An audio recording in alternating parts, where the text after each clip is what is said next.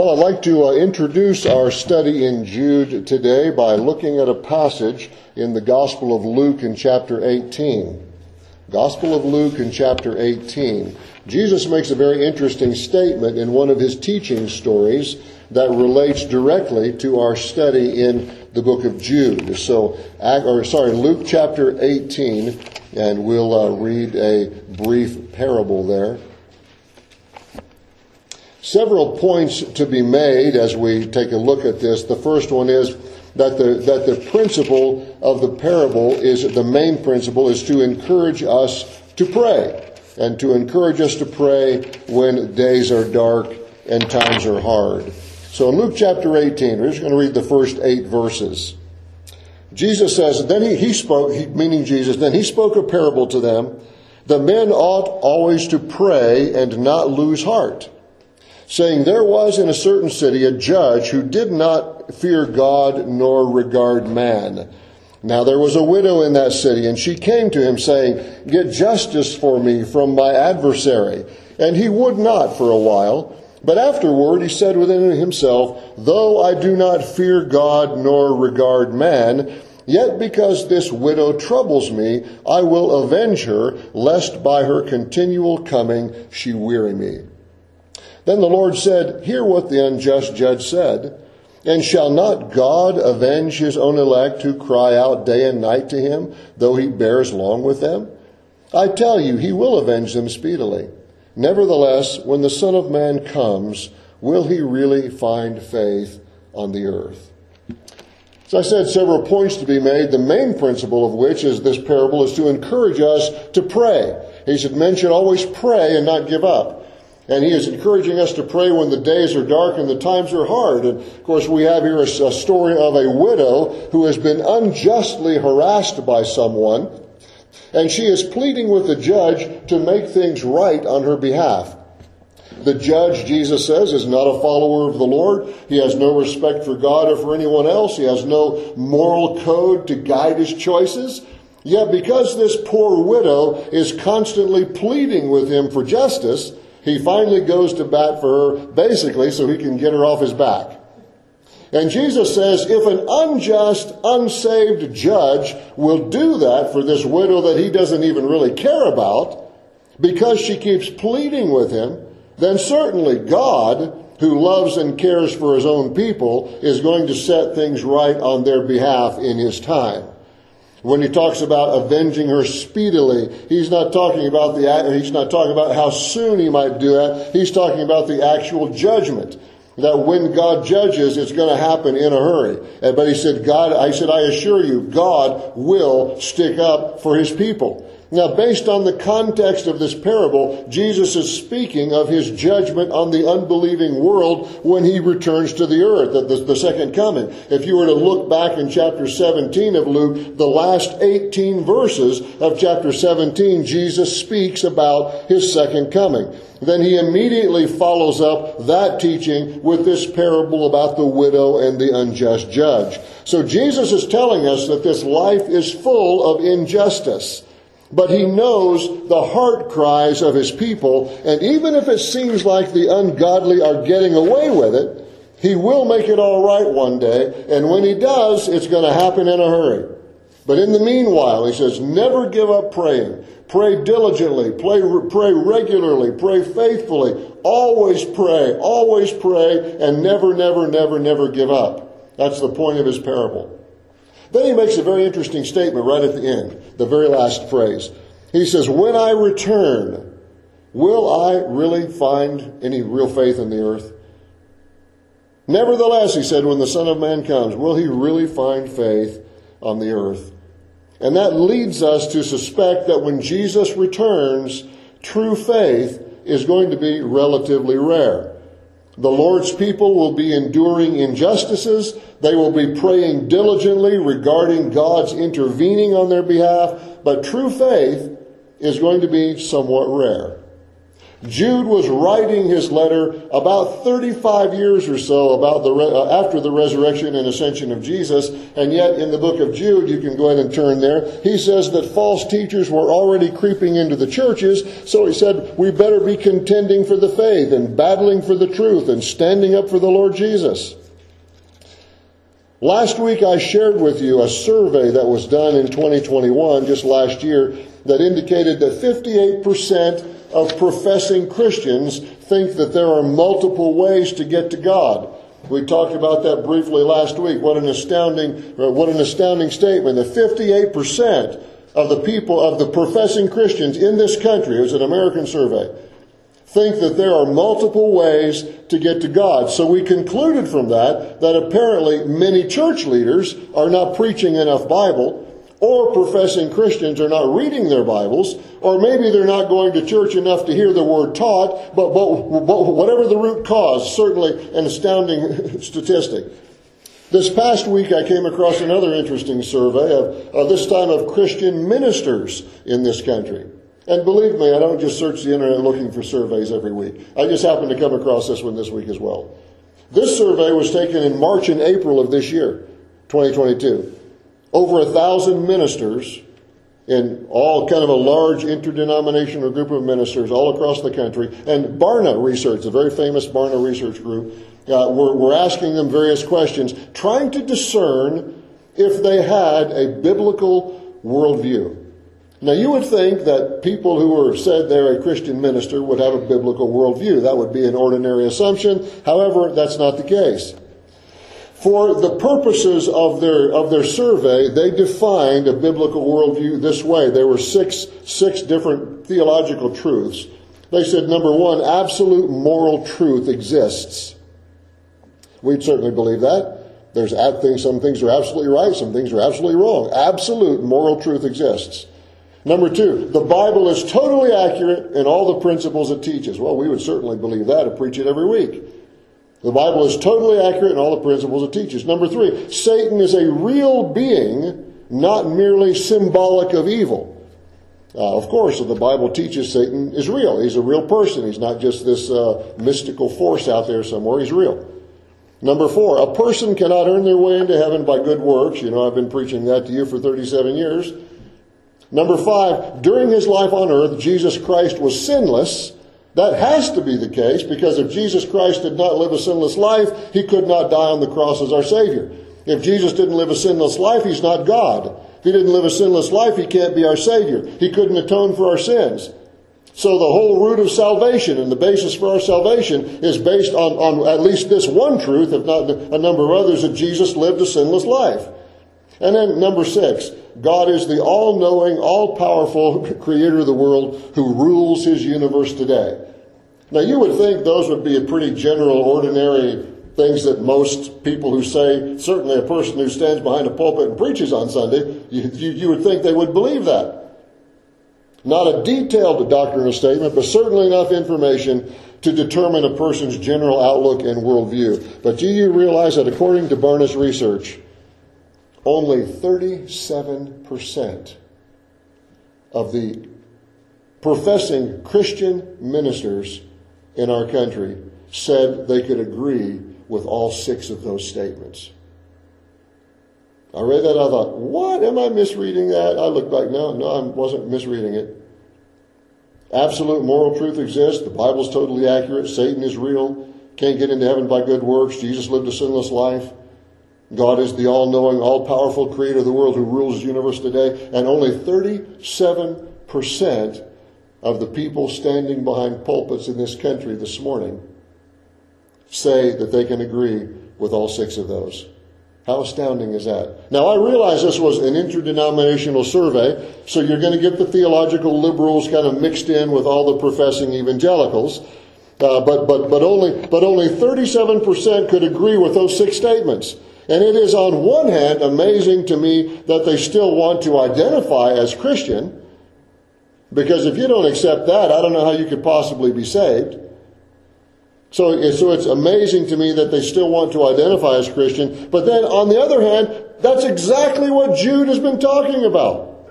That's exactly what Jude was warning about in the first century. that false teachers have crept into the churches, and they have brought with them the way of Cain and the error of Balaam and the rebellion of Korah, as we looked at last Sunday. Just make up your own approach to God, go into the ministry for wealth and financial security, and manipulate people to get it, and then never submit to God-ordained authority. Just demand the spiritual position you think you deserve. That's the way of Cain and the error of Balaam and the rebellion of Korah. And when you think about those things, absolute moral truth exists. The Bible's totally accurate. Satan is real. Can't get to heaven by good works. Jesus was sinless. God is the all-knowing, all-powerful creator who's still in charge today. When you think that only 1 in 3 ministers in our country who profess to be Christian say that they agree with those truths, I thought, oh my, may God have mercy on the people who are going to those churches. Because Jude says that God is not going to have mercy on the apostate teachers who are leading them astray. This morning I want to read here in Jude verses 14 through 19. And then we're going to unpack these verses in 4 groupings. And first of all, we're going to call it an ancient prophecy. Secondly, a promised judgment. Thirdly, God's righteous reasons. And then fourth, a remembered warning. And we'll emphasize those again as we come to those things. An ancient prophecy, a promised judgment, God's righteous reasons, and a remembered warning. So let's read Jude 14 through 19. Now Enoch, the 7th from Adam, prophesied about these men also, saying, Behold, the Lord comes with 10,000s of his saints, to execute judgment on all, to convict all who are ungodly among them of all their ungodly deeds which they have committed in an ungodly way, and of all the harsh things which ungodly sinners have spoken against him, I mean against the Lord. These are grumblers, complainers, walking according to their own lusts, and they mouth great swelling words, flattering people to gain advantage. But you, beloved, remember the words which were spoken before by the apostles of our Lord Jesus Christ, how they told you that there would be mockers in the last time who would walk according to their own ungodly lusts. These are sensual persons who cause divisions, not having the Spirit. In verse 14, Jude is making reference to a genealogy way back in Genesis 5. It is quite interesting when we think about all the implications of this reference. In Genesis 5, Enoch is listed as being 7 generations from Adam. He's the 7th generation from Adam. Enoch, if you were to go back and look at Genesis 5, he was Methuselah's father. Some of you remember Methuselah living longer, had the longest lifespan of anybody ever on earth. Enoch was his father, and Enoch was Noah's great-grandfather. So he lived several hundred years before the flood. The world was terribly wicked, as Genesis 6 describes. Remember in Genesis 6, God says, I'm going to destroy the earth because man is so exceedingly wicked and the intentions of his heart are only evil continually. And in that kind of world environment, Enoch lived, but not only lived, Genesis 5 says he walked with God. Enoch was also raptured, the scripture tells us. Genesis 5 says that Enoch lived 365 years and God took him. That Hebrew word, I looked it up this week, means to snatch, to capture, to seize. To seize, excuse me. Yeah, not to sneeze, to seize. Between my tongue and my bifocals, I can make all kinds of crazy statements, right? He lived 365 years and God took him. God snatched him away. He was not, the scripture says, that he no longer existed on earth because God snatched him away. And Enoch, of course, is remembered in the Faith Hall of Fame in Hebrews 11. Some of you may remember when we studied through Hebrews 11 a couple of years ago. Enoch was one of the great heroes of the faith who was listed there. But this prophecy that Jude references does not appear in the Old Testament. It's recorded in a Jewish historical book called the Book of Enoch. But since the Holy Spirit is inspiring and directing Jude as he wrote this letter, we know that the story is accurate and it's true, which makes it very fascinating that Enoch, hundreds of years before the flood, surrounded in a world filled with wickedness and evil, so much evil that God destroyed the world a few generations later, Enoch prophesies about the coming of the Lord in judgment. Now we know that this would have to be the second coming of Christ, because the Lord did not come to earth when he judged the earth with a flood. He didn't come in judgment at his first coming. This can only be a reference to his second coming. So Enoch says the Lord is going to come with his holy ones. The word is translated here saints, 10,000s of his saints. The word simply means holy ones, translated saints here in the New King James. But again, so it certainly can mean all of us who know the Lord. But the term Holy One is also used even here in the book of Jude as referring to angels.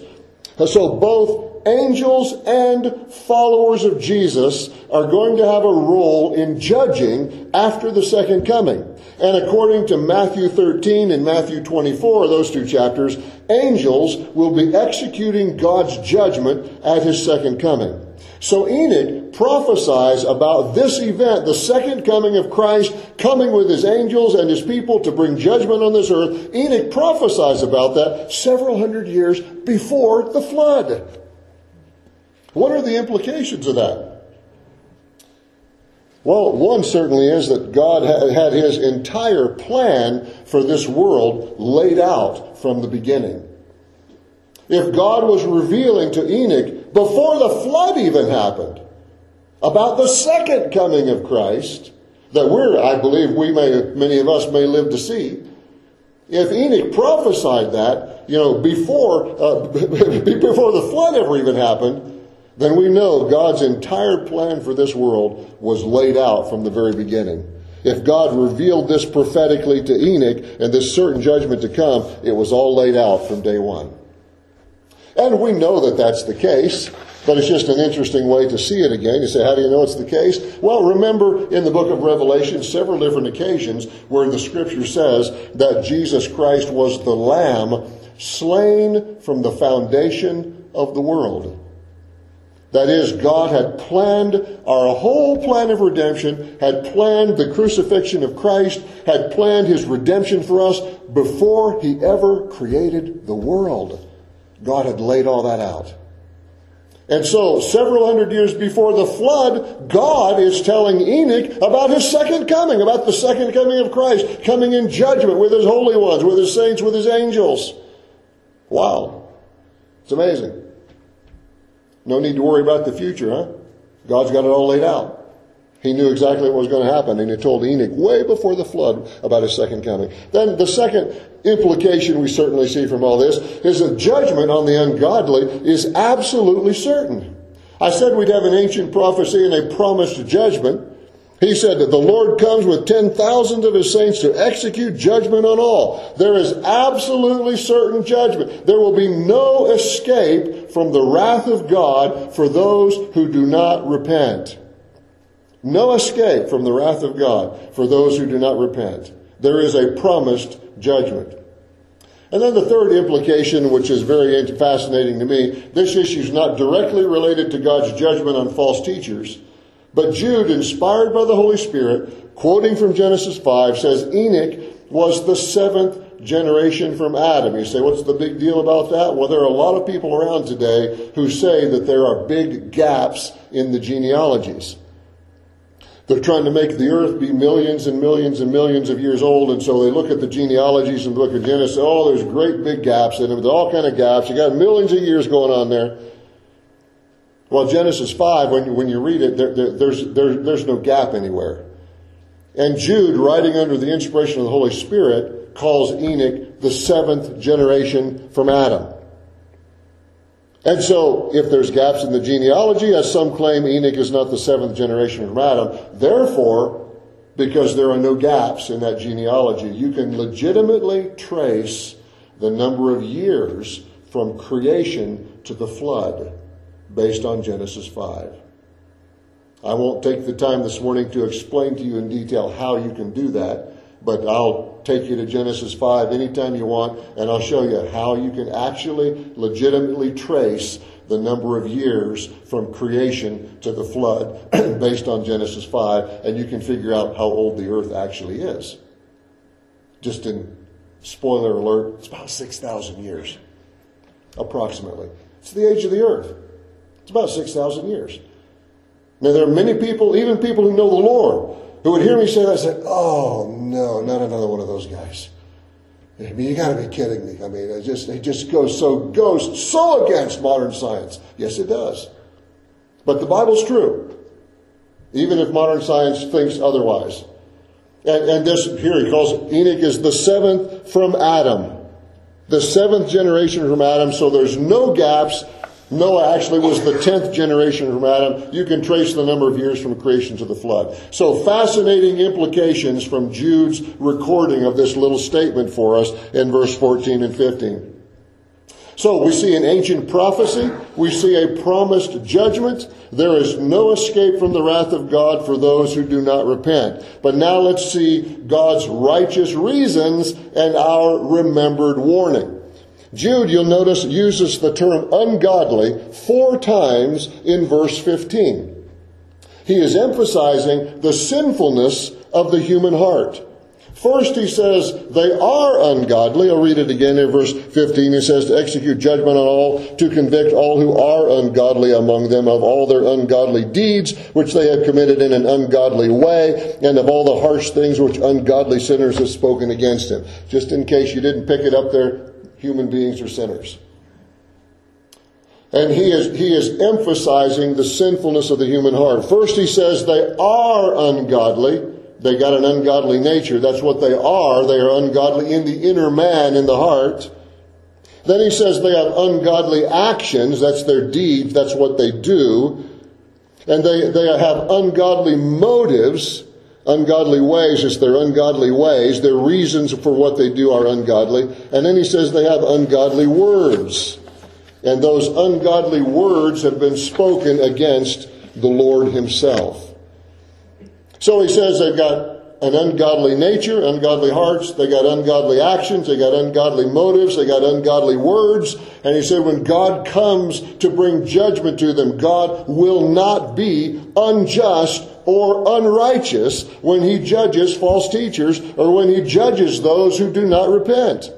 Unrepentant sinners, Jude says, have ungodly hearts, ungodly actions, ungodly motives, and ungodly words. And God is totally righteous when he brings judgment. I just am kind of hammering away at that for just a moment, because so many people today will look at this world and they say, well, you know, there's lots of really, really nice people out there. And yeah, there are, from the human perspective. We don't know their hearts. And the world is filled with good people.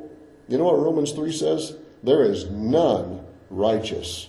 No, not one. Romans 3:23, all have sinned and fall short of God's glory. And for those who do not repent of their sin and turn to Christ, God will be totally just and totally righteous when he brings judgment, because they have ungodly hearts, ungodly actions, ungodly motives, and ungodly words. Last week I listened to a brief speech by a politician regarding the recent horrifying school shooting. He was outlining what he wants to do about it, and of course he was bashing his opponents who disagree with his policies. That's typical for all politicians. But as I listened to his brief speech, only about a minute and a half, I was absolutely astounded. I really shouldn't have been astounded, but I was, at how many times this very well-known politician used God's name in a profane way. Over and over and over and over. I won't even repeat the lines he was using. But he used God's name in a profane way. I didn't count them, but it was probably a half a dozen times in his little 1-minute speech. And I just thought, oh, my soul. God has totally righteous reasons to judge this sinful world, and there will be no escape.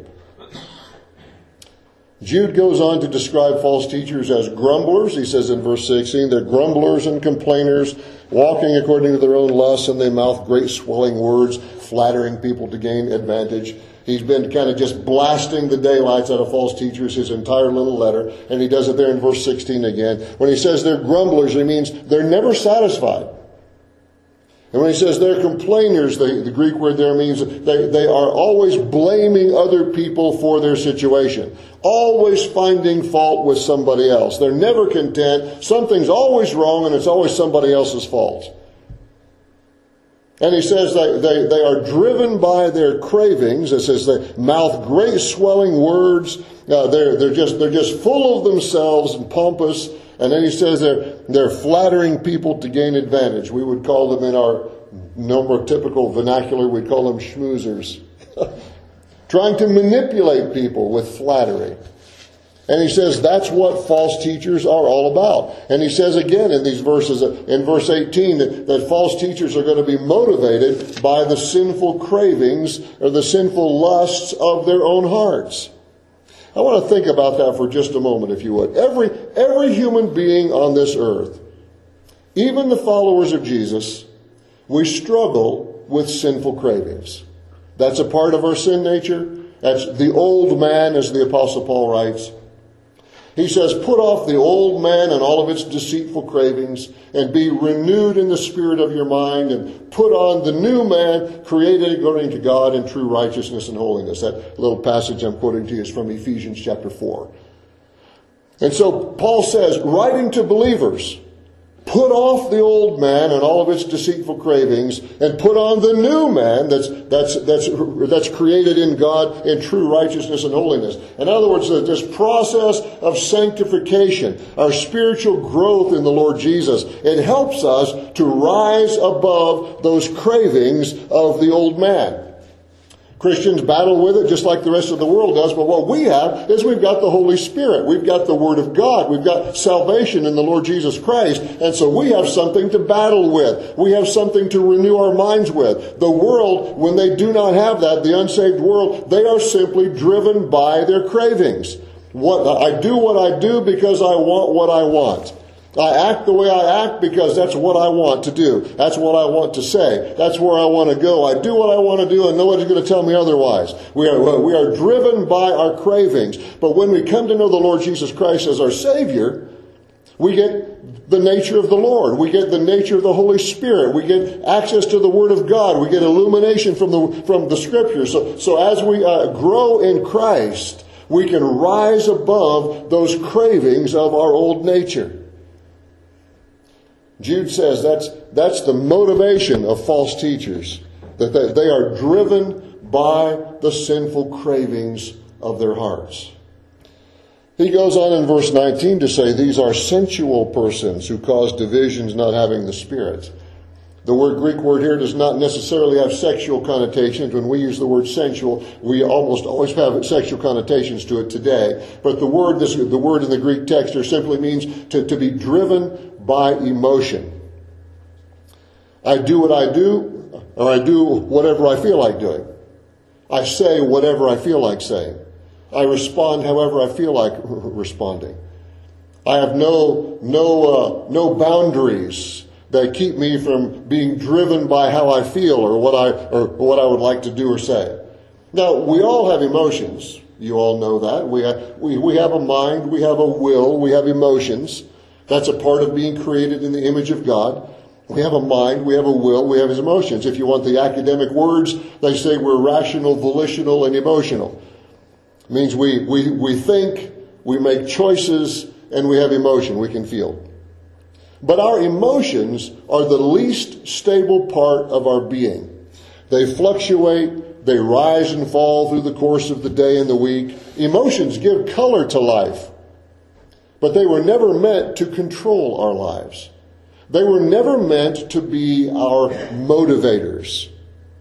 God intended for us to be motivated by our thinking, by our values, by our principles, which should be based on the Word of God. We don't just do what we want to do, we do what we ought to do. We don't do what we think, we won't say what we think we ought to say. What we think we want to say, we do what we say what we ought to say.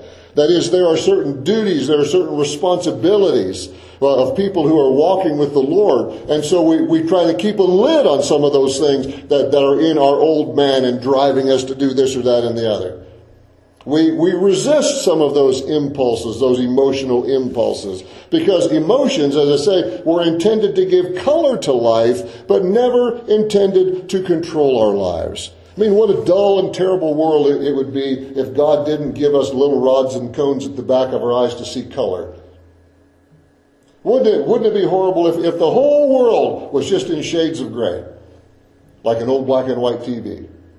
And the whole world was like that. Boy, what a dull, boring thing it would be. God gave us color, and God gave us all these beautiful things to see, and things to smell, and things for our senses to enjoy. Emotion is all a part of that. It gives color to life. But it was never meant to control our lives.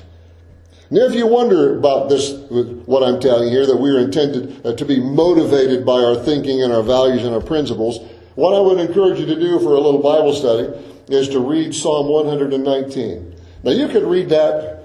I mean, you could read any of the Psalms, but if you read Psalm 119, the longest chapter in the Bible, it's 176 verses.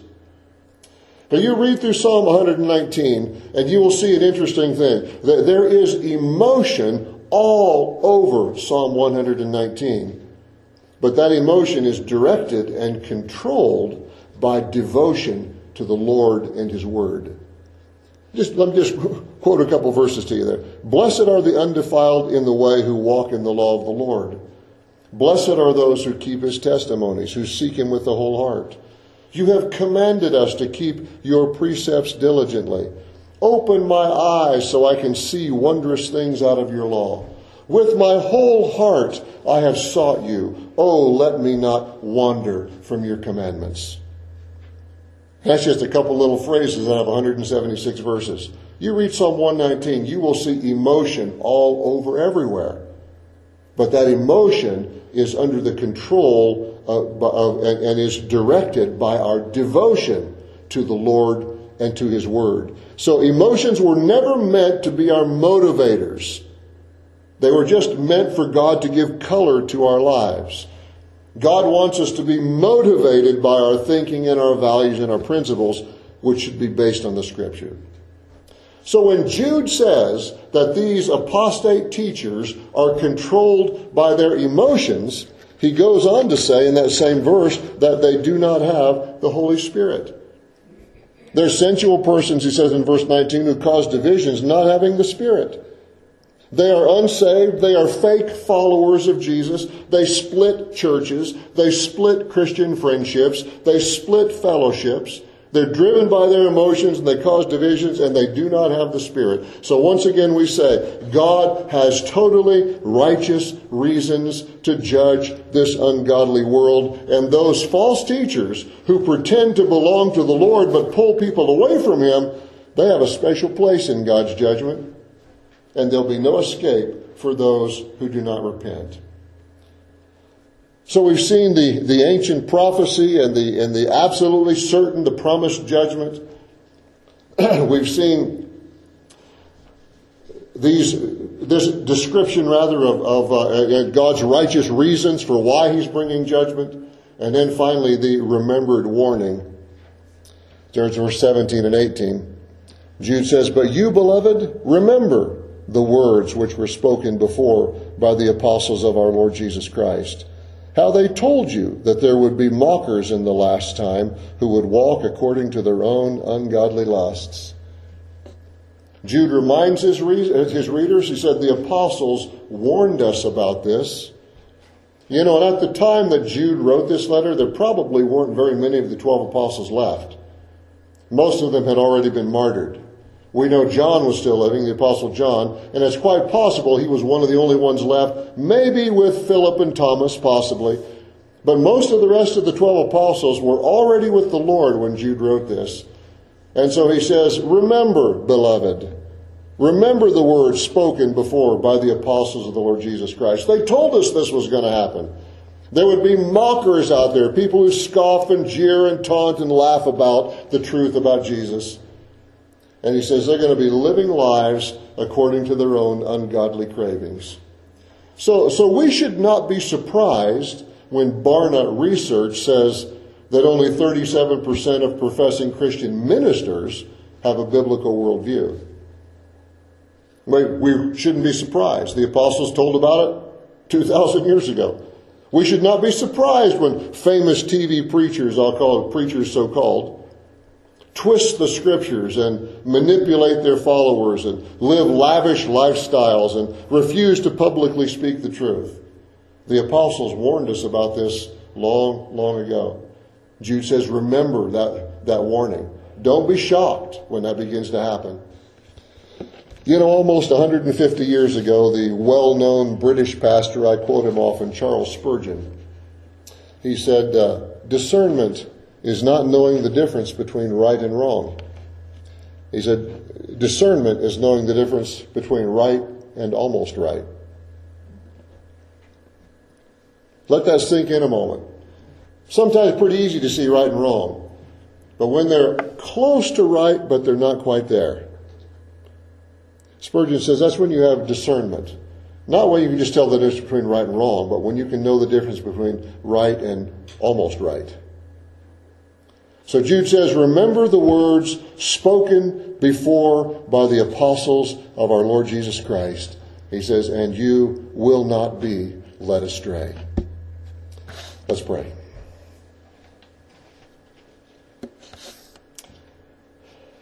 Lord, there is so much confusion in our world. There is so much deception coming from the forces of hell. And these false teachers are a part of it. They are denying the truth about Jesus Christ. They're denying the truth about God and His power and His creation of us and His rulership of this world. They're denying the truth about Jesus living a sinless life. They're denying the truth about the only way to get to heaven is through the Lord Jesus. So many people out there today are denying all of those things. Some of them are very famous TV personalities. They preach every Sunday to tens of thousands of people and millions more through their digital formats, and yet they are not teaching the truth. They are not saying what the Scripture says. They are denying the faith. And I pray, Father, that you would help us to be alert, be on guard. Lord, we know that even Enoch prophesied so long ago, you are coming again, and you will judge the ungodly when you're here. And it will be righteous judgment. The world deserves all that you're going to pour out on it because of their rejection of you. Help us, Lord, as followers of Jesus, to be faithful, to be honorable, to be diligent, to stand up for the Lord Jesus Christ, even when there is opposition to what we know is true. May we be true to you. Help us, we pray, in Jesus' name. Amen.